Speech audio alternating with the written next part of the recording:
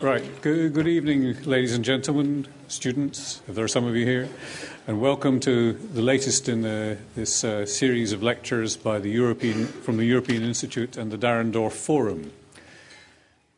As you can see on the title, there's a minor provocation in what we're going to be talking about, which is particularly apt in this country: what happens next with the euro? Somewhere on that page you'll see for those of you who are obsessed with Twitter, the possibility of a hashtag. I think it's #LSEFrance. And I would like you, therefore, to join me in welcoming our speaker, who, as you know because you've read the biographies, is the governor of the Banque de France, the French central bank. That means he's on the governing council of the European Central Bank. We're not going to be talking about the latest decisions made by the Governing Council last week, but there'll be plenty of other things to discuss. You are in the presence of someone who has filled a number of very prominent jobs in France, including being an advisor or working closely with at least 3 centre-left finance ministers, maybe a couple of whom had certain local difficulties later in their careers, well after you had stopped advising them. François Villeroy de Galhau is someone who's been through the French Grande École. I believe you're an inspecteur des finances, which is the cream of the French system. So much so that President Macron is talking about suppressing the school he went to, because the cream of the cream seems to have got France into difficulties. I hope there is nothing personal in President Macron's decision about me. So, will you join me in giving a strong LSE welcome to François Villeroy de Galhau?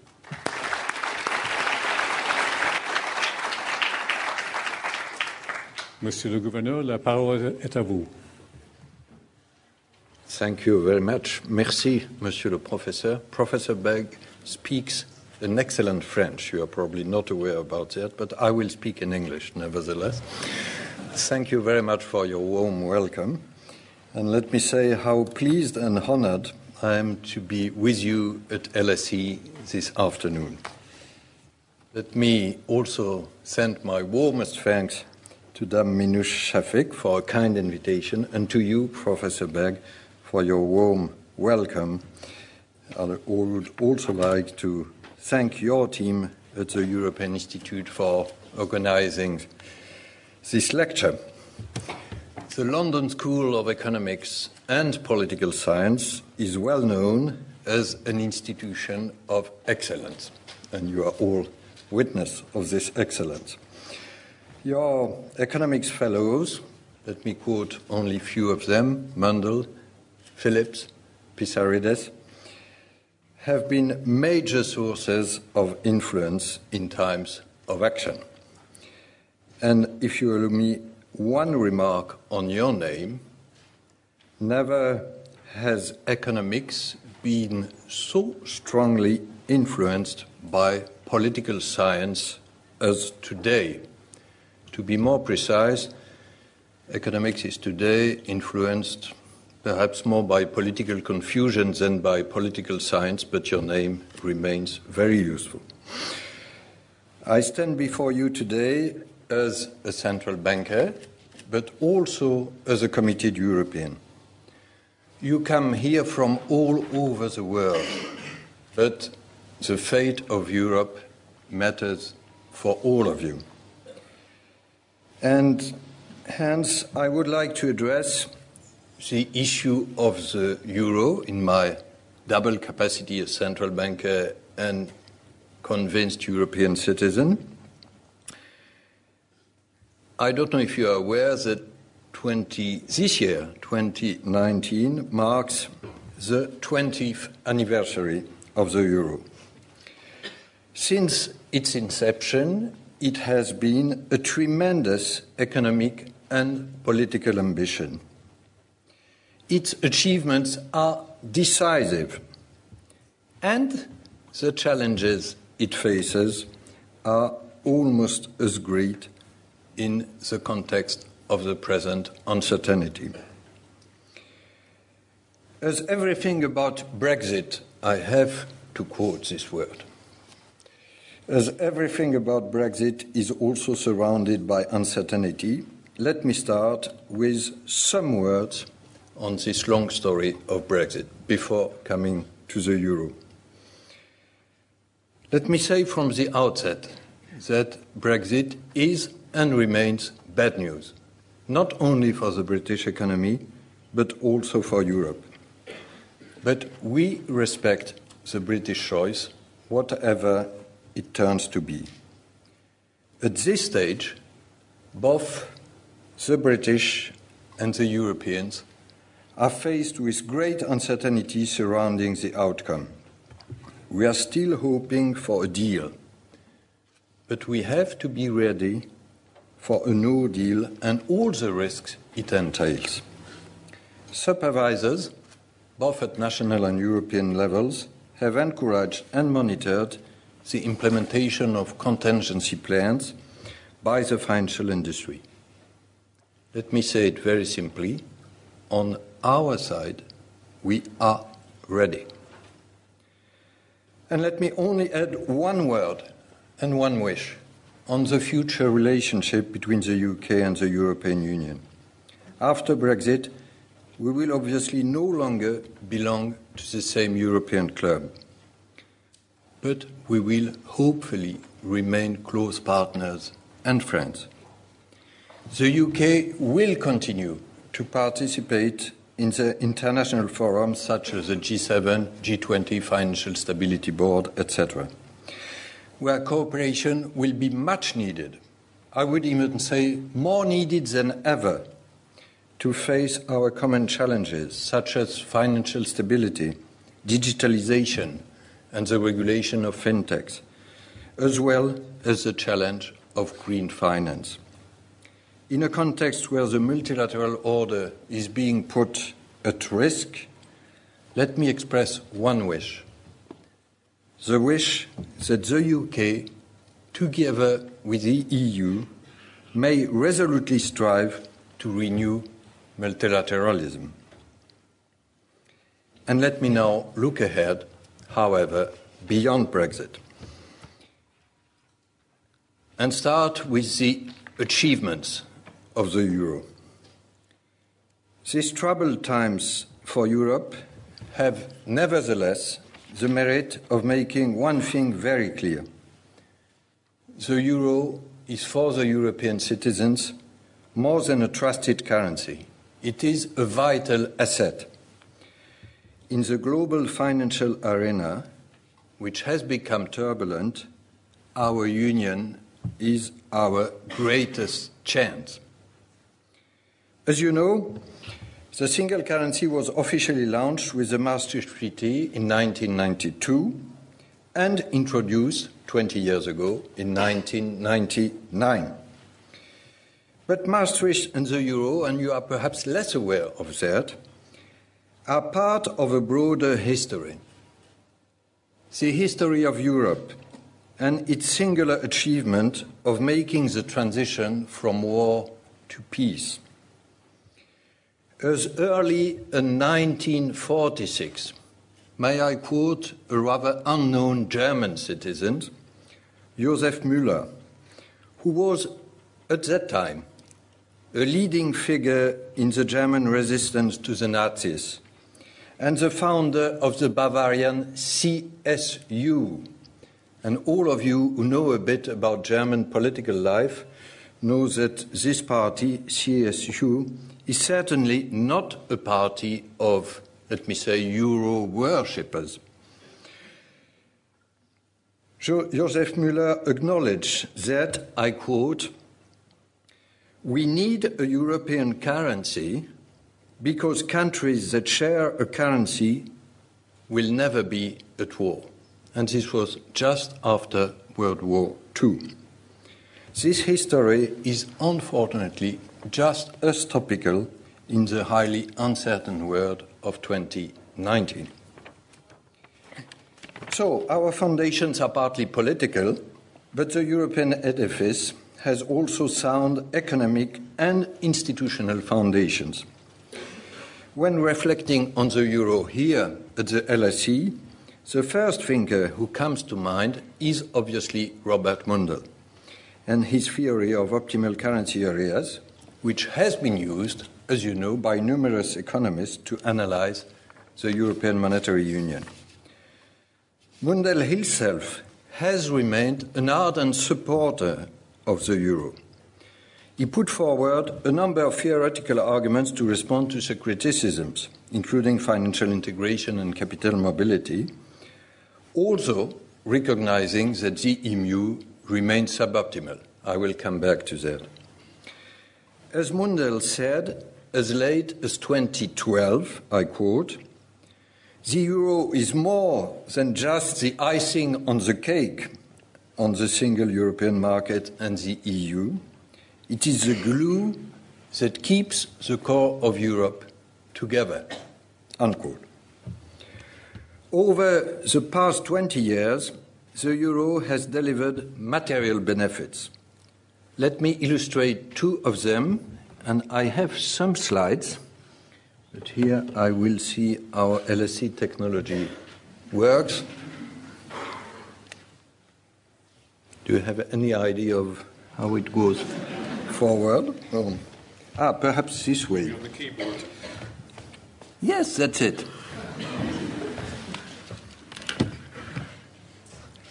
You are already completely reassured about LSE, but so am I now. First, in line with our mandate, and you see it on the left, inflation has been kept under control. Average inflation has stood at 1.7% in Europe in the last 20 years, almost 3 times lower than over the preceding 21. This directly benefits households' purchasing power and helps build confidence in the value of the currency.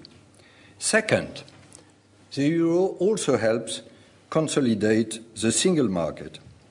In order to achieve greater trade integration, it was necessary to reduce currency fluctuations. And you see it on the right. The single currency put an end to these serious internal disruptions. While eradicating volatility within the euro area, exchange rate risk decreased with the rest of the world also, particularly with the dollar and the yen, after 1999. Overall, the volatility of France's nominal exchange rate was 2.7 times lower during the 20 years following the introduction of the euro than during the preceding 21.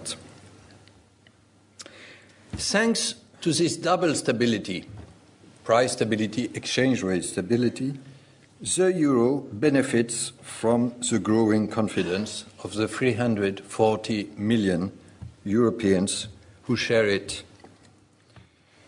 Today, and these are important figures, the number of citizens favorable to the euro is at an all-time high, and we measure this confidence each semester. 76% of euro area citizens support, I quote, an economic and monetary union with one single currency, the euro. And this might be a surprise to you. This number is still higher in Germany, you can see it, with 81%. This political support in Europe and in Germany is a decisive asset which should never be understated. The euro is a success, both in terms of its initial objectives and the public confidence it inspires. But we have not yet come to the end of the road. At a time when the economy is slowing down in Europe and tensions are high internationally, we need to focus on 3 challenges, which I will develop now: resilience, growth, and sovereignty. The first challenge is to increase resilience. The global financial crisis of 2008-09 and the 2011-12 financial crisis in Europe required both a proactive monetary policy stance and the handling of financial fragilities in the euro area through the banking union. As regards monetary policy, as said, I will not make or add any personal comments to the many which have been raised by our last Governing Council. But let me take the long view. Over the past decade, the euro system has deployed an innovative and resolute monetary policy strategy, which has helped stabilize the euro area economy and reduce the cost of crisis. To quote you two simple figures, this has been effective, with an estimated almost 2% of additional growth and additional inflation in Europe in the last 5 years, between 2016 and 2020.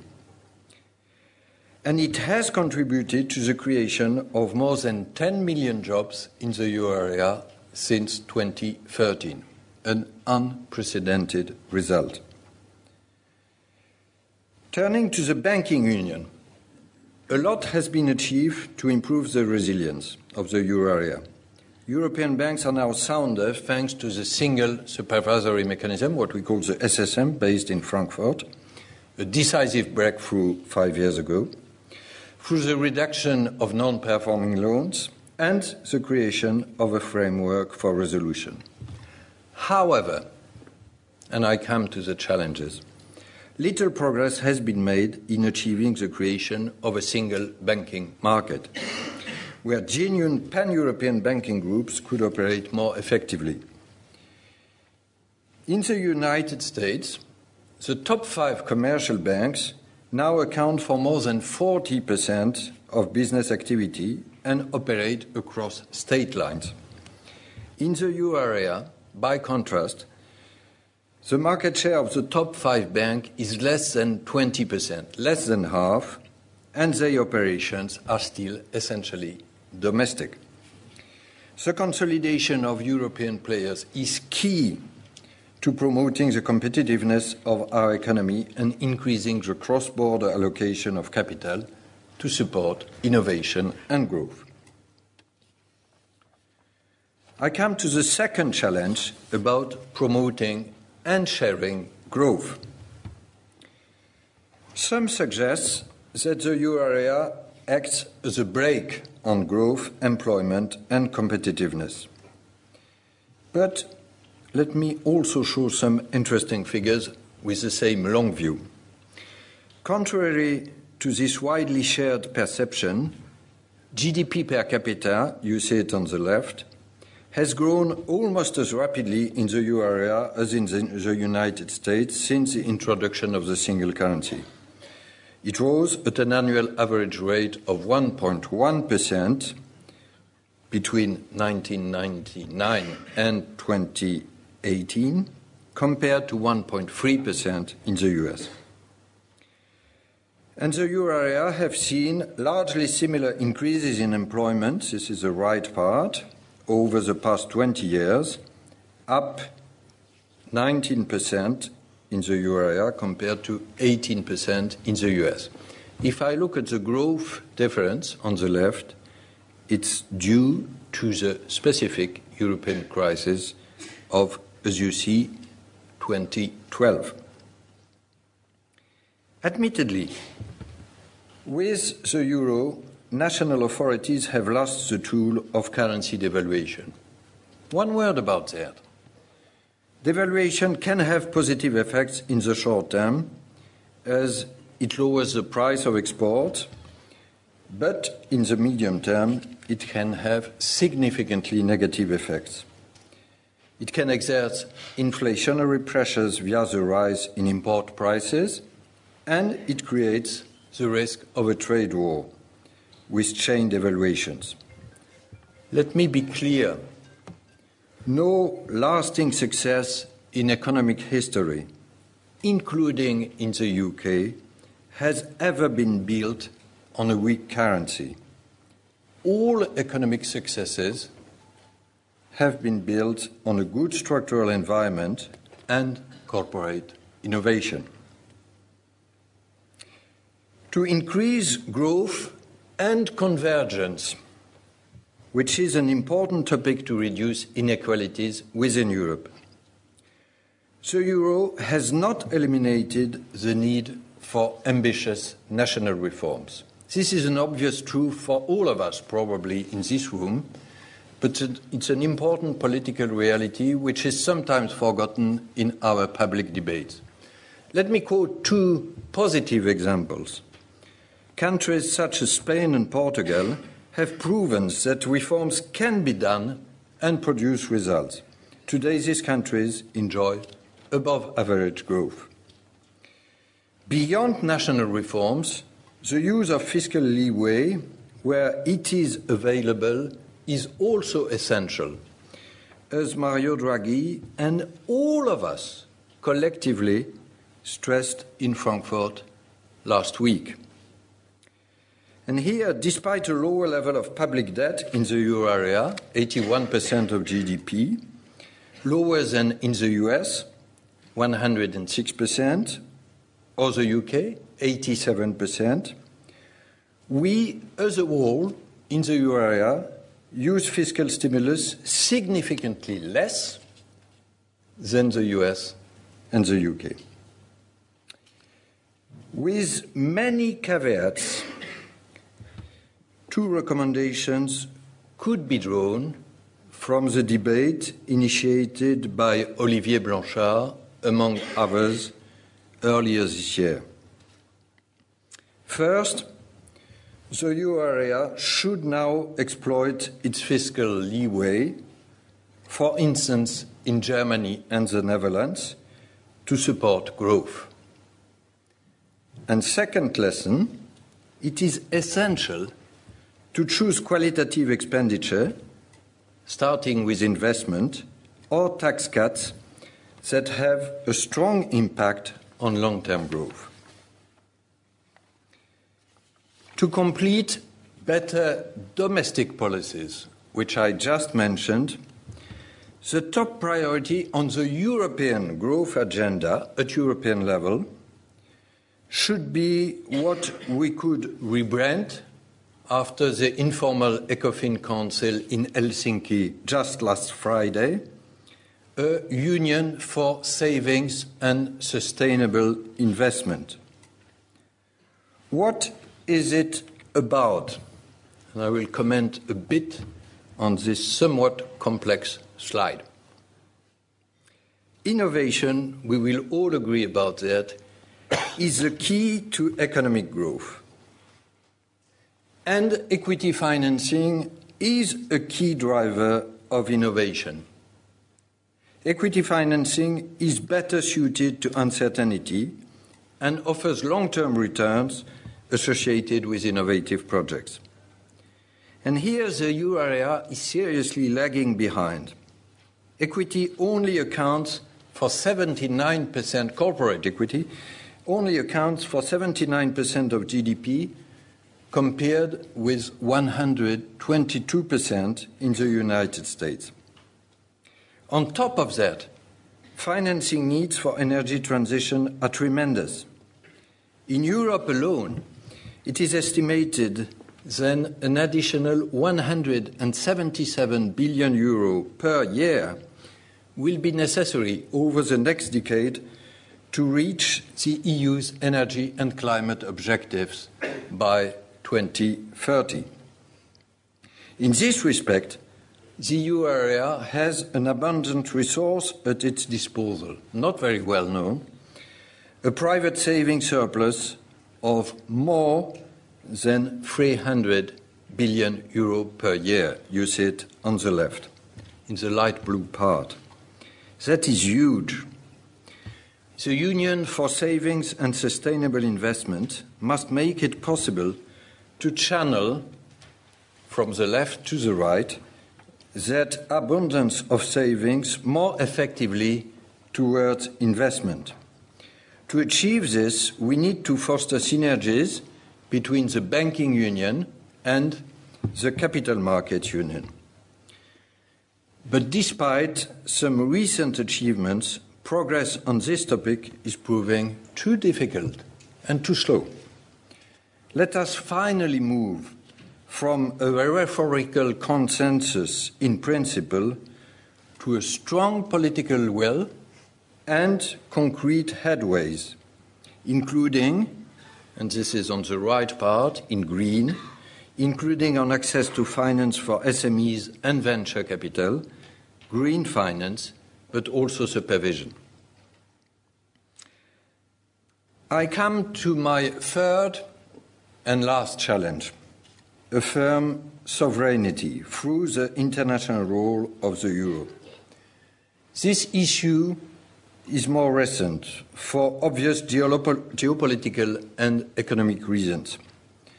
The US dollar has a clear advantage in the exercise of American power, while China cares about the internationalization of the renminbi. A larger use of the euro would help to protect our businesses against foreign exchange risks or legal disputes abroad. You see it on the slide, the euro is the second most widely used currency in the international monetary system, accounting for 34% of the total value of international transactions, which is close to the share of the US dollar, 40%. However, and this is the left part, although the use of the euro internationally grew significantly in the beginning, it has tailed off since the financial crisis of 2008 to 2012.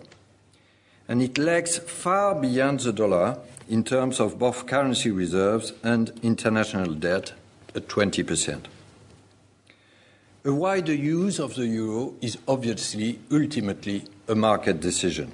Nevertheless, this decision is closely dependent on the establishment of sound institutions and a favorable ecosystem that ensure liquid, deep, and stable euro financial markets. Alongside the deepening of a capital markets union, which I already mentioned, I see two main areas for improvement. A, help foster the international role of the euro thanks to efficient payment systems for transactions in euro. And B, eventually create a genuine, safe financial asset in the euro area that could help stabilize financial markets and promote the wider use of the euro. I come to my conclusion before coming to your questions, and I would like to conclude with your nice Virgilian motto. I could do it in Latin, it would be much better, but I could do it in French also, but I will do it in English.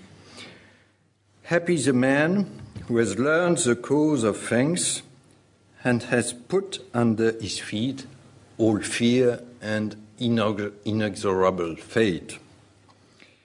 The euro is the outcome of this political, collective, and answering determination.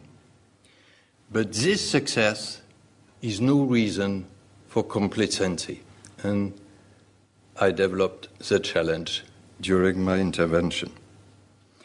Jacques Delors once said that in Europe, I quote, "We don't need just firefighters, we need architects and visionaries too."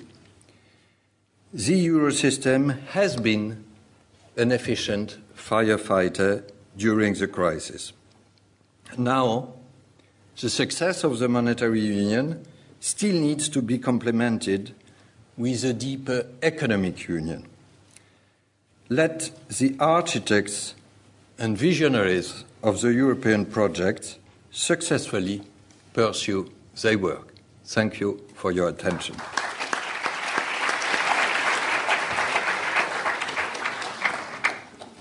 Thank you, Governor. I propose we continue for the next 45 minutes or so with initially 2 or 3 questions from me, and then we'll go to the audience in groups of 3 questions. So this is the chance for those of you in the audience to start thinking about your questions while I cross-examine the Governor on some of the things he's been saying. Governor, in one of your books, L'Espérance d'un Européen, I'm not sure quite the translation of espérance, but the hope of a European, you refer to the German drama in the first chapter. And that German drama is for France. France is your nearest and most important neighbour, according to you, and the one you know least well.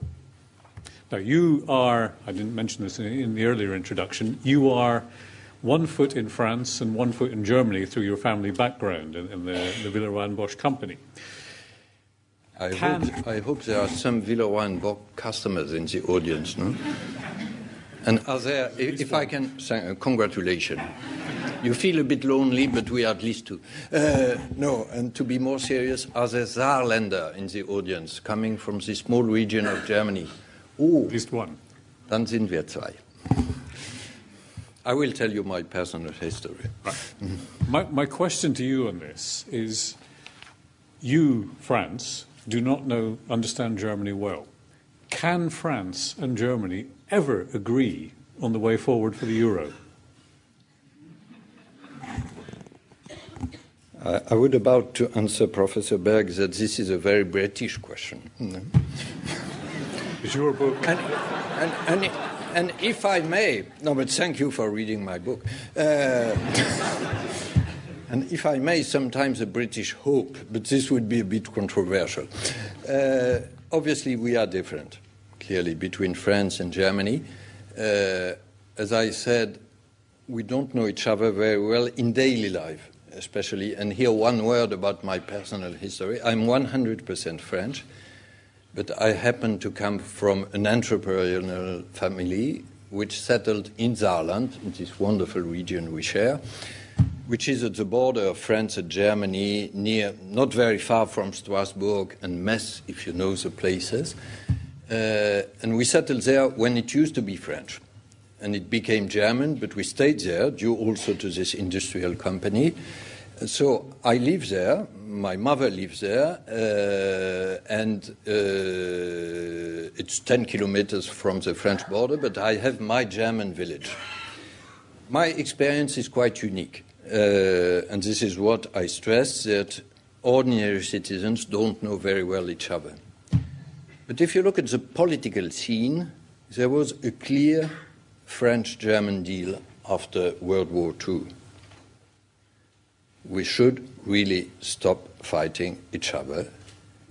And we knew, and this is still the basis of our political agreement, we knew that each of our two countries, separated, had no chance to have influence on the global stage.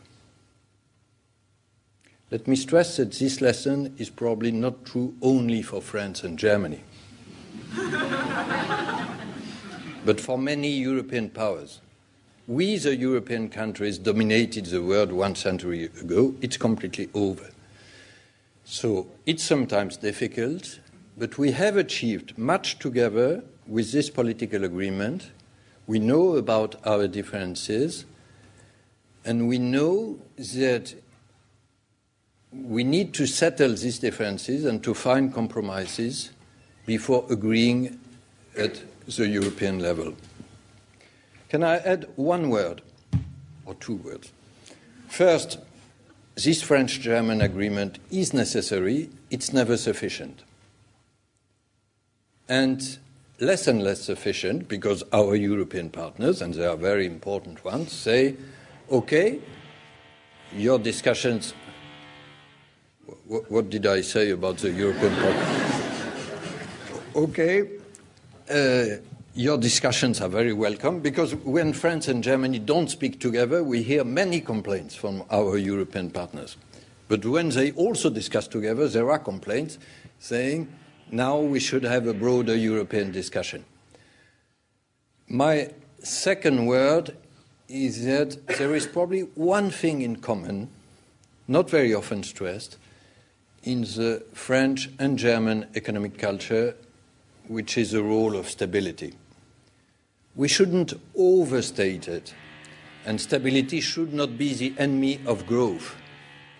But price stability, for instance, was not only a German value, and I can be very long about the French history. To give you only one example, I am the proud governor of the Banque de France, which was created, I would say, by Napoleon, but here it's a bit provocative. We were created by Bonaparte, if you know the difference. Bonaparte was the young Napoleon, and less committed to war and more to civil peace. And after creating the Banque de France, introduced a new currency called the franc germinal, and the franc germinal kept its value till World War I, so more than 1 century, which is probably a unique case in monetary history. So stability is a common ground of French and German economic culture. In my best German, aber. Aber. There is the problem that France and Germany do not seem to be able to agree on the role of rules in running the euro.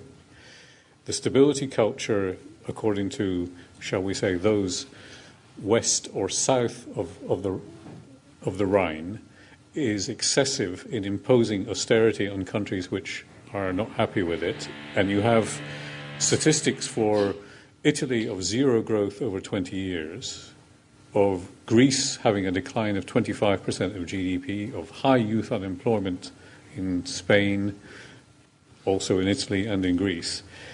Are these indications that the model for the euro does need to evolve more than the 3 themes that you talked about? There are probably, to be very short, in your questions, 2 different topics. The first one is rules versus discretion. It's a very famous debate in monetary policy, as you are aware. It's also a debate in fiscal policy. My answer is very pragmatic but obvious. We need some rules, but we always need judgment and discretion. And I don't believe that rules can replace the judgment and we can be on automatic pilot, be it for monetary policy or fiscal policy. Having said that, rules can be useful, and this is part of the French-German debate for decades.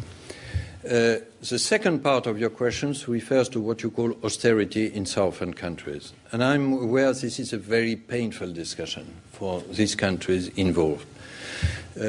I will not comment on the Greek crisis, but saying that when I mention the importance of domestic policies, fiscal policies are part of it. I will stress it for my own country, not quoting other southern countries you mentioned.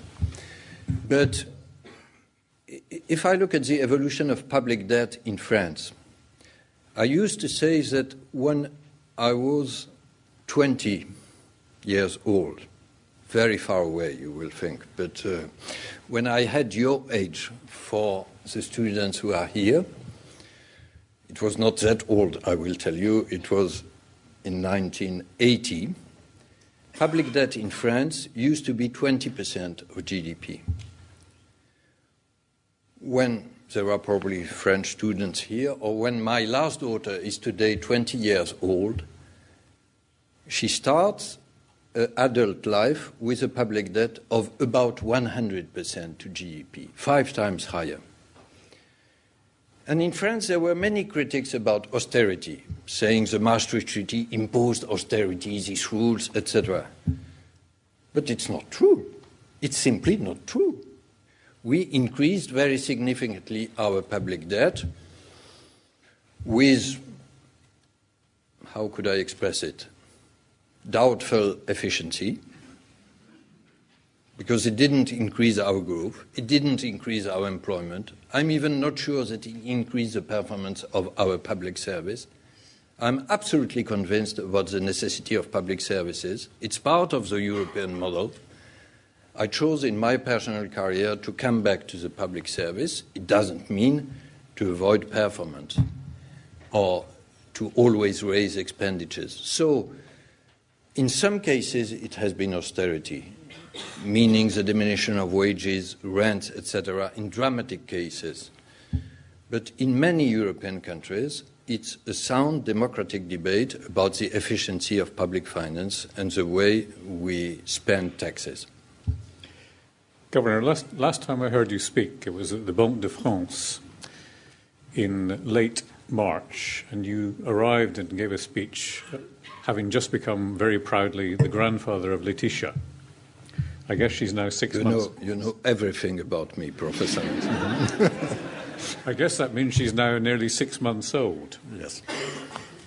In your book, you also refer to the need for Europe overall to change profoundly. And as I recall, in your eulogy to La Petite Laetitia, you were saying some of the things that you wanted to see coming forward. Where do you see the big priorities in Europe now that we are on the cusp of a new administration?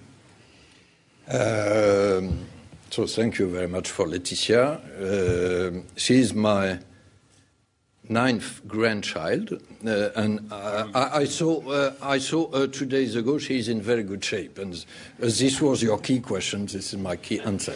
But no, to be more serious, I think what we have to prepare for Laetitia is first a Europe which is efficient from an economic standpoint. I raised the challenges for strengthening the euro: resilience, more growth, and sovereignty. And this should be our key priority as central bankers.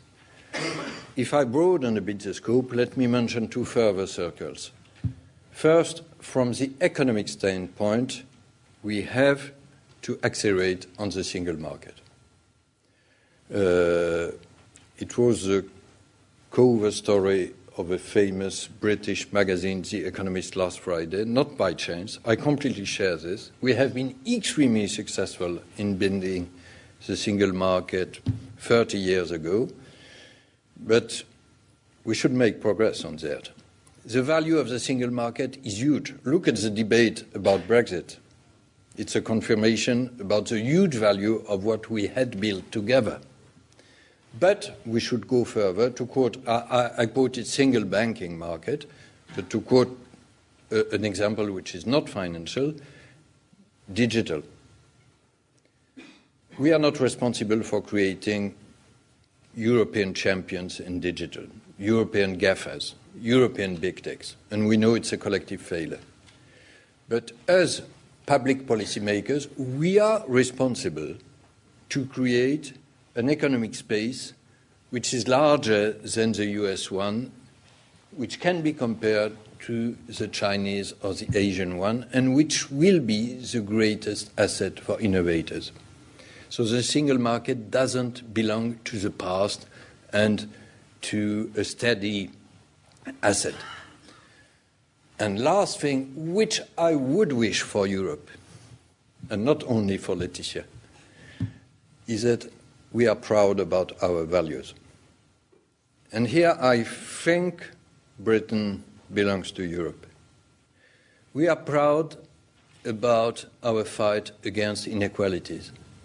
We are proud about the place and efficiency of our public services, including education.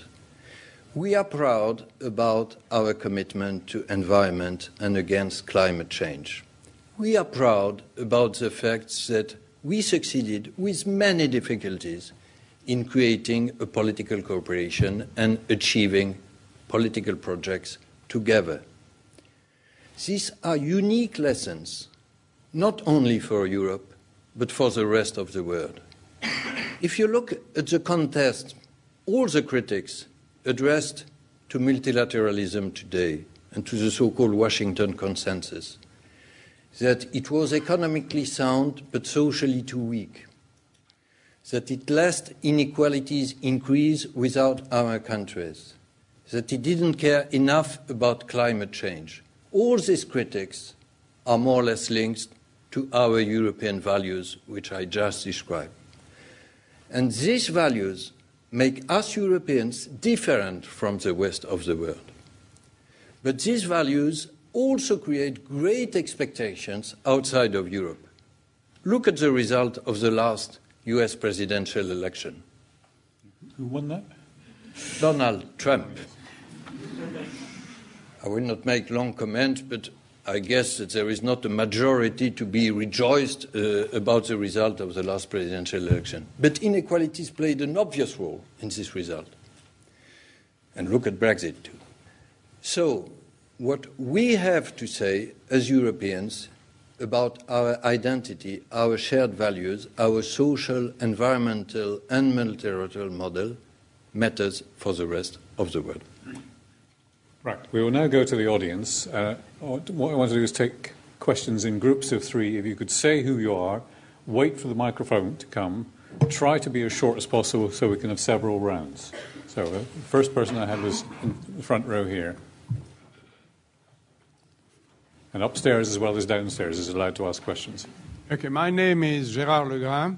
I am a retired banker. And my question to the governor is, I was struck by the strength of your statement that the European banks should be consolidated. Could you please expand? Are our banks on this side and the other side of the channel too small for the size of our corporates? And is it not the case that capital markets have a bigger role to play than the loan markets? So could you please expand why our banks, which are already pretty large, should be much larger? Okay. The next question. Right, we have one up here in the Kevin. And the next one has to be a woman. LSE rules. You don't count, Kevin. Thank you very much. I wonder, Governor, when you refer to... Kevin Featherstone, fellow professor. I wonder when you refer to sovereignty, Governor, whether you think of the concerns about democratic deficit within the Euro regime. In a few weeks' time, I understand the famous Greek film director, Kostas Gavras, will produce a film on the basis of Greek-French collaboration, on the basis of Yanis Varoufakis' Adults in the Room. It will be a dramatization of the Brexit period of the first part of 2015. I wonder whether you feel that the Eurozone is better prepared for the next crisis when it comes to concerns about the democratic deficit. A sense in which the nations facing adjustments feel that Europe is impositional, restrictive, deepening austerity. These are countries with very high support from Europe in the past, which have seen the most dramatic falls in European support. How do we defend the euro in that context? Right in front. Just here, please. Immediately in front. You did mention about Washington Consensus. I was just wondering. Say who you are, please. Shirley Yu from the Institute of Global Affairs here at the LSE. So I wonder, from Joshua Cooper Ramo, how do you see this term Beijing Consensus? Is that simply a political economic lexicon, or is it something for real? And how impactful will it get? How competitive will it become in comparison to the Washington Consensus? Thank you. May I ask, could you elaborate somewhat about this Beijing Consensus? Because I'm probably less aware. What is the Beijing Consensus? It's basically from 2004, an economist came up with a terminology, basically as an antithesis to the Washington Consensus. It's basically Beijing's authoritarian capitalism model that is basically expanding across the developing world. So I'd like to get your views on the future of it. Okay, while you think about the answers, Governor, I would like the next round of questions to be exclusively from students at the Governor's request. Suggestion. Request. And thank you for these 3 questions. About your first question on European banks and consolidations. First, I don't oppose banking union and capital markets union. And for me, this is a very important point. When I spoke of a union for savings and sustainable investment, it should encapsulate both of them. I say it because there were some discussions some years ago saying Europe has to evolve from a banking model to a capital markets model. For me, this doesn't bring much. And you cannot seriously argue that capital markets financing creates less crisis, etc. But there is a strong advantage for corporates to have the choice of their funding. And if we need more equity, obviously, it can be provided only through capital markets. Why is it important to have larger banks? At least for two reasons, and I will be very short. First, cross-border banks, pan-European banks, are the most efficient tool for European savings to circulate cross borders. As I showed you, we have collectively a surplus of savings of more than 300 billion yearly, which is invested outside of Europe, while we have huge investing needs in many European countries. But if we want to use these savings, it has to circulate throughout the euro area. If it remains in the countries where it is, there will be not enough investment opportunities. And second, there is a clear link with digitalization, because scale effect play a very significant role in the capacity of banks to invest enough to be at the forefront of the digital transformation. You are all aware of that. Digital investment are fixed costs, and your benefits are directly linked to your size and your number of customers. If we have two small banks compared with the American or the Asian ones, we will have, without any doubt, we will lag behind in digitalization. And this is the main risk.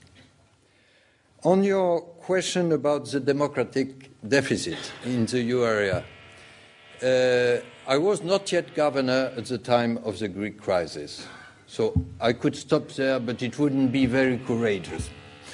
So let me give my answer, not as a participant of the governing council at that time, but as a citizen and an informed observer. The Greek situation was clearly dramatic. We would all have preferred more preventive action. So sounder public finance from the Greek government in the first decade of the euro and much less dramatic adjustment in the second decade. Obviously, we would all prefer that.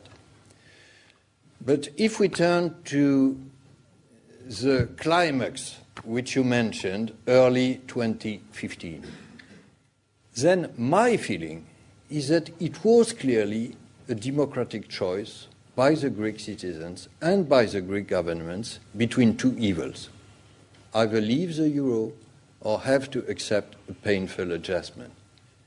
And this choice was made by the Greek government and Alexis Tsipras, newly elected, and was made by the Greek citizens.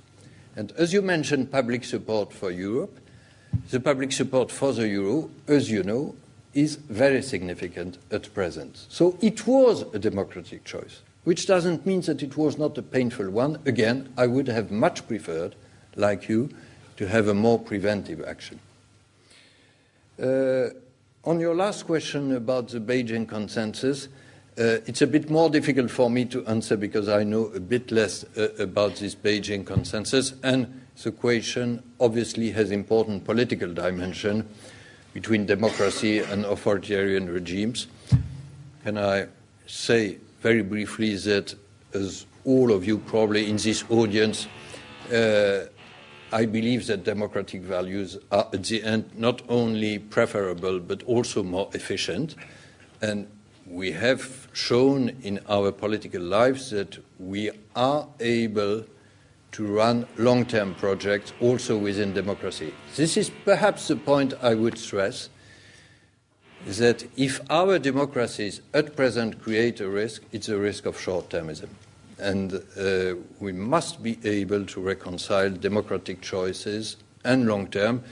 This also belongs to a more dynamic view of stability. If stability means being able to run and to stick to long-term choices, and the euro is one of them, then fair enough. Okay, students, you've been challenged to come up with some questions. Can I see any students? One here, And we need a female one again. Come on, ladies. Up here. Okay, up here. So go ahead. Yeah, hello, Governor. Nick Gottman. I'm a postgrad student here at LSE. I'm German, so I hope we're going to understand each other in this scenario. My question would be... Auch Deutsch sprechen, ne? Yeah, genau. My question would actually touch back on the 3 points that you made today.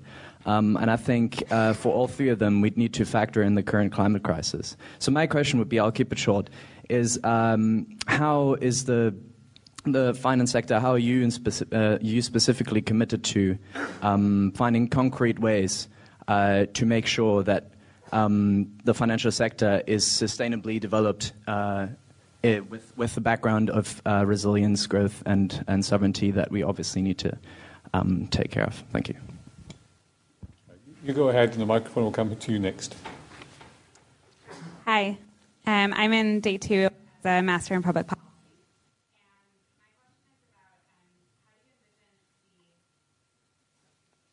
Closer? Yeah. There we go. Hi. How do you envision the interplay of other more innovative-based currencies being introduced into the such as Bitcoin and other technologies? And along those lines, one of your slides on the status of the euro in 1999 to 2019, the 20-year anniversary, and I'm curious where you see 20 years from now the status of the euro evolving, given current and technological trends. Down here. This is working. Okay. Hello, my name is Anika. I'm a school student. My question is, I read somewhere that Ben Bernanke suggested that central banks after recessions should target trend rates of inflation rather than absolute rate of 2%, because that's obviously not enough. Do you think that should change? Do you think central banks care too much about inflation, especially post-recessions, given that a recession could be coming very soon? You asked for it. No, but I will also answer your questions, and thank you for this excellent free question. About sustainable finance, to be very short, 2 answers to your questions. Our first duty is to ensure financial stability. That is to mean the financial resilience of banks and insurance in my case. And this was, as you know, the cause of the great financial crisis, that banks were over-leveraged and the prudential supervision was not sufficient. We changed dramatically financial regulation. We increased capital requirements very significantly with the so-called Basel III agreements. We introduced liquidity requirements. And if you hear the protest of banks, we have been very serious about that. And we should remain serious. There is a temptation, probably more on the other side of the Atlantic, to forget about the lessons of the crisis. It's a usual temptation 10 years after. We should never forget. I cannot guarantee that there will be no future financial crisis. But what I can guarantee is that we are dedicated to implement this enhanced regulation on a global basis in all jurisdictions. A second answer would be about green finance, and I guess it's part of your question. Here we have been extremely active at central banks level, and especially at the Banque de France, creating at the end of 2017 what we call the Network for Greening the Financial System, NGFS. We were, at the start, 8 central banks and supervisors. We are now almost 50 from all the 5 continents. We don't have yet the US, but we have Canada and Mexico, so there is some hope. And believe me, there is much energy and enthusiasm in this coalition of the willing. You would probably not believe that there can be enthusiasm from central bankers, but I promise it to you. We are dedicated to include climate risk in financial risk. So in the financial stability, the first answer I gave to you. We are committed to develop green finance, green bonds, green financing. We are committed to include climate change in the future monetary policy. I cannot elaborate, but I can tell you, and go to our website about NGFS, that we are working very actively. Having said that, I always stress that green finance and supervisors cannot solve the whole climate change challenge. We need a carbon price, taxation. We need sound policies for transportation, agriculture, etc. And so we shouldn't rely too much on green finance. We are part of a collective endeavor, but be sure we are very clearly committed. On bitcoins and technologies, again, I will try to be short on a very important question. I would make the difference between the technology itself, blockchain, and there could be others, which is very promising. We at the Banque de France are experiencing a blockchain.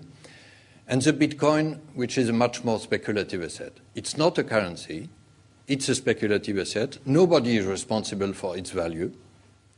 And so people who invest in Bitcoin do it at their own risk and peril. Having said that, technology will deeply change finance. There is the example of Libra, a so-called stable coin, which is different from Bitcoin. It also raises many questions. And there is an issue to come.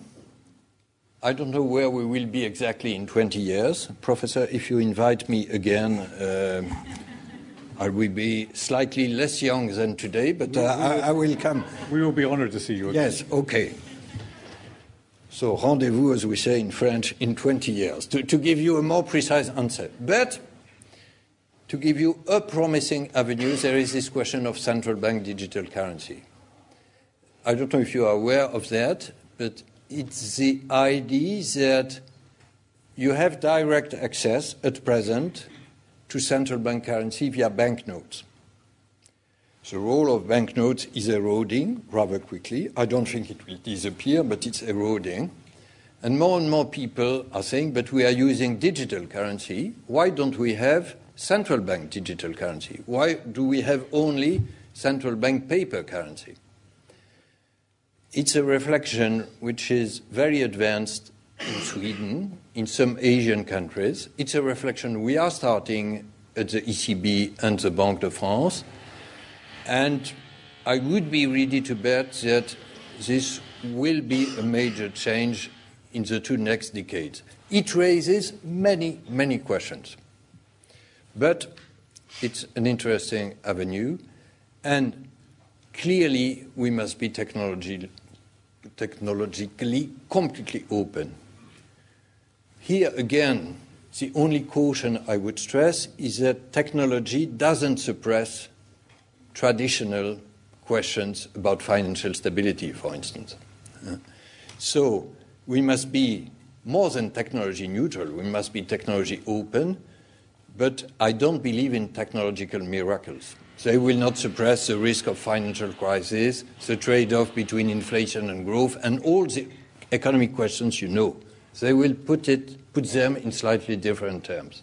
But we should be focused still on our mandate. Which brings me to your last question about the inflation aim. This is a very acute debate among monetary policy makers. I don't know how many of you are aware of this debate. Congratulations for your questions.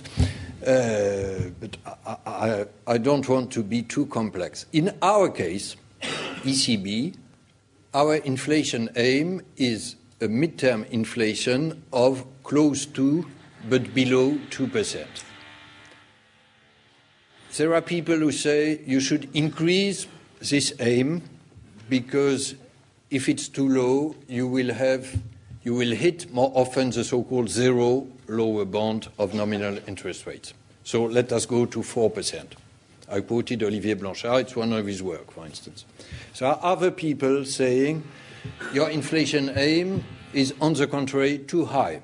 and look at structural trends which change inflation, you should have 1%. So when you have critics on both sides, it's very tempting to say that you are on the right track.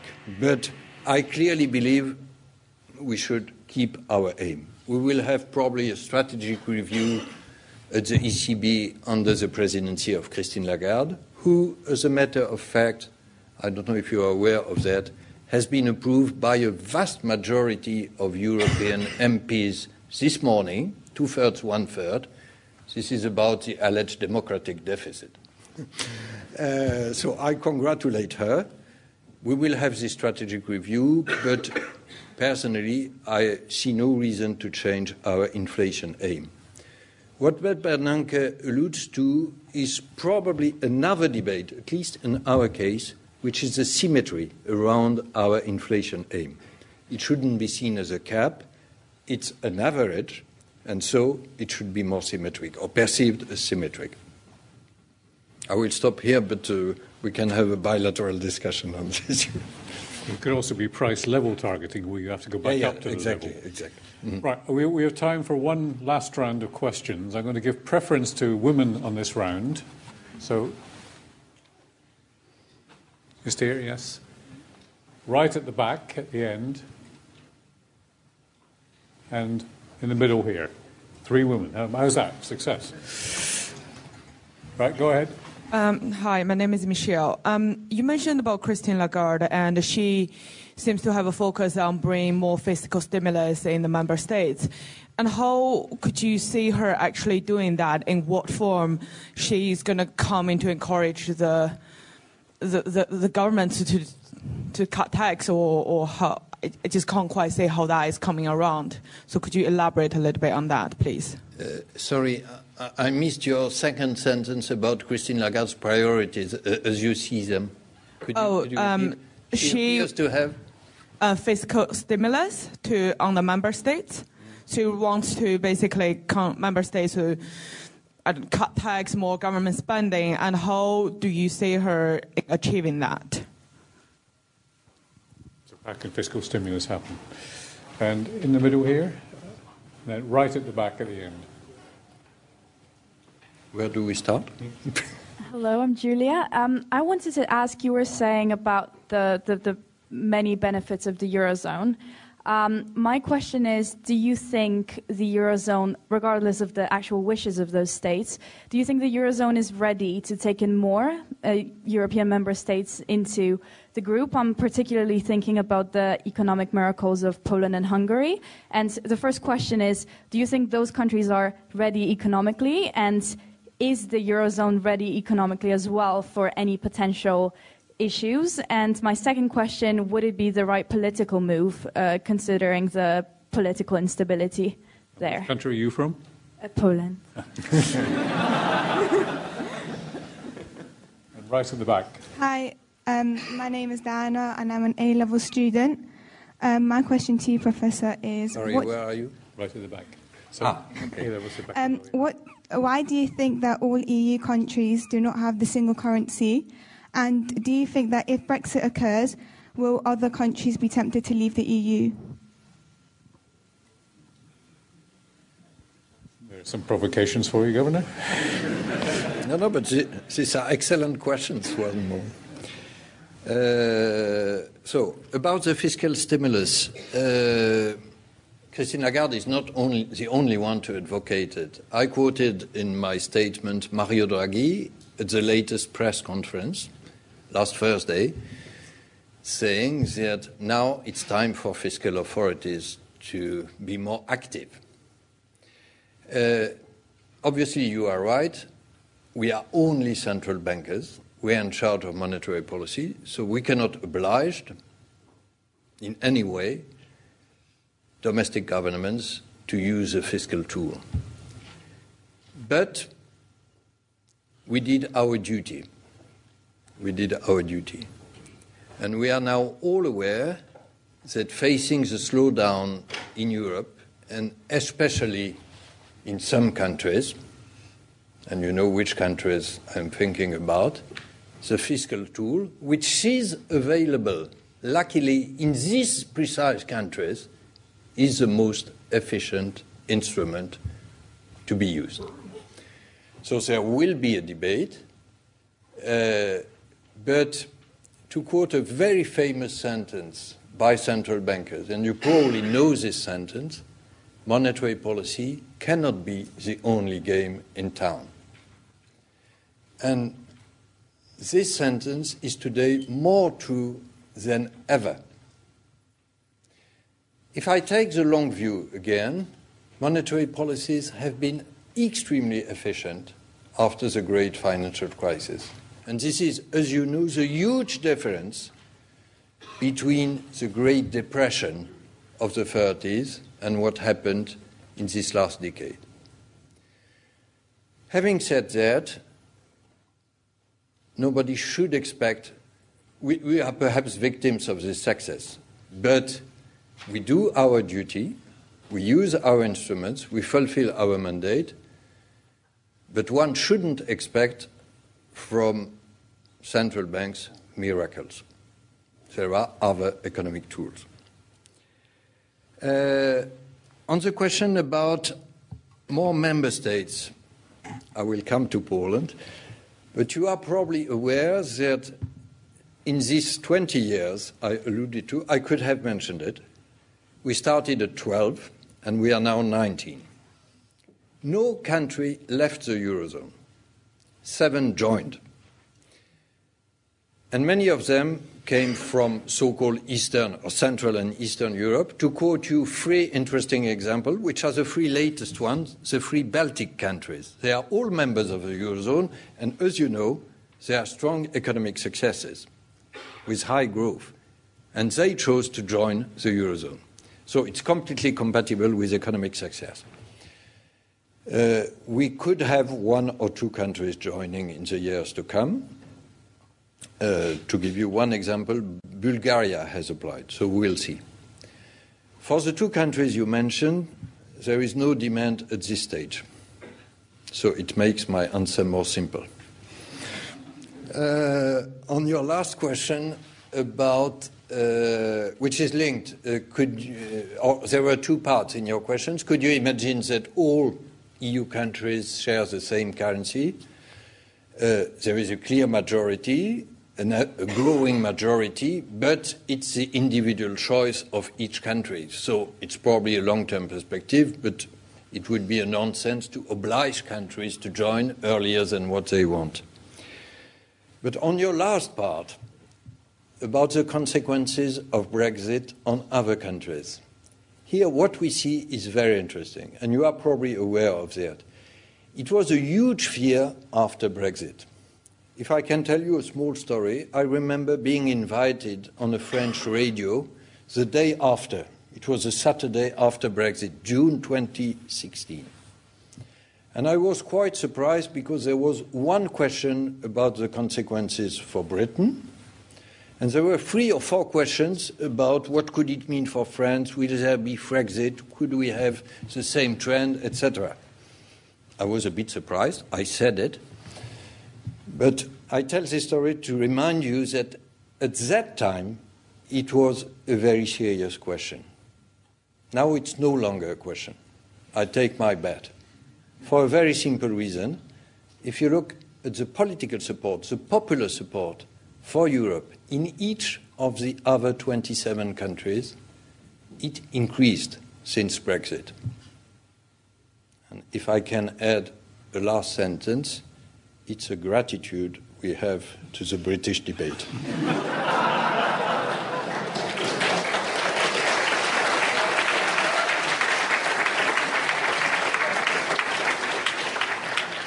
You can see this is a vote leave organisation. Yes, I am very surprised. Well, the governor has to go shortly to catch the train back to Paris because he's giving a talk at Sciences Po tomorrow, not content with just doing LSE. But I think I have time for one last question from me, if you'll allow me. You mentioned earlier, I think it was Joseph Muller, was that his name? Yes. Of the CSU, who said that having a single currency would be the antidote to war in Europe. Now, you probably know that Marty Feldstein the late Marty Feldstein, a very prominent American economist, said exactly the opposite, that having the single currency would quite probably lead to war in Europe. More recently, we've had at least 2 Nobel Prize winners, in Joe Stiglitz and Paul Krugman, being very critical of the euro, saying it's the cause of the problems in Europe. What's your answer to Stiglitz, Krugman, and Feldstein? First, I believe that the euro is a European choice, sometimes perhaps difficult to understand for non-Europeans, including eminent American economists, which I respect. But probably they don't include... I said that this popular support should never be understated. And they probably don't include this political and historical dimension. I strongly hope we will avoid a war in Europe in the next century. I go beyond the next 20 years. I'm ready to take this bet, and not only due to the euro. Obviously, we have made strong collective progress. But if I had to conclude with a wish, it should not be a static complacency. And it's what I tried to stress, that even the euro, which is a long-term project with a strong popular support and international recognition, needs a dynamic and, if I may say, prospective or progressive view to address at least the 3 challenges I mentioned: resilience, growth, and sovereignty. And this is the way we should proceed, that multilateralism, European cooperation, is focused on some concrete projects where we deliver visible results and we go on with the capacity to improve them. And this is perhaps what has damaged Europe and multilateralism worldwide in the most recent decades. We were too ambitious in our field and not serious enough in the delivery and in the concrete results. I usually say it in French, so this is the only French expression I will use. Peu, bien, jusqu'au bout. If I try to translate it with your help. Less is more. I hoped my expression was more rich. So not too many things. Well done. Until the end, with concrete results. And this is for me the key point about democratic accountability.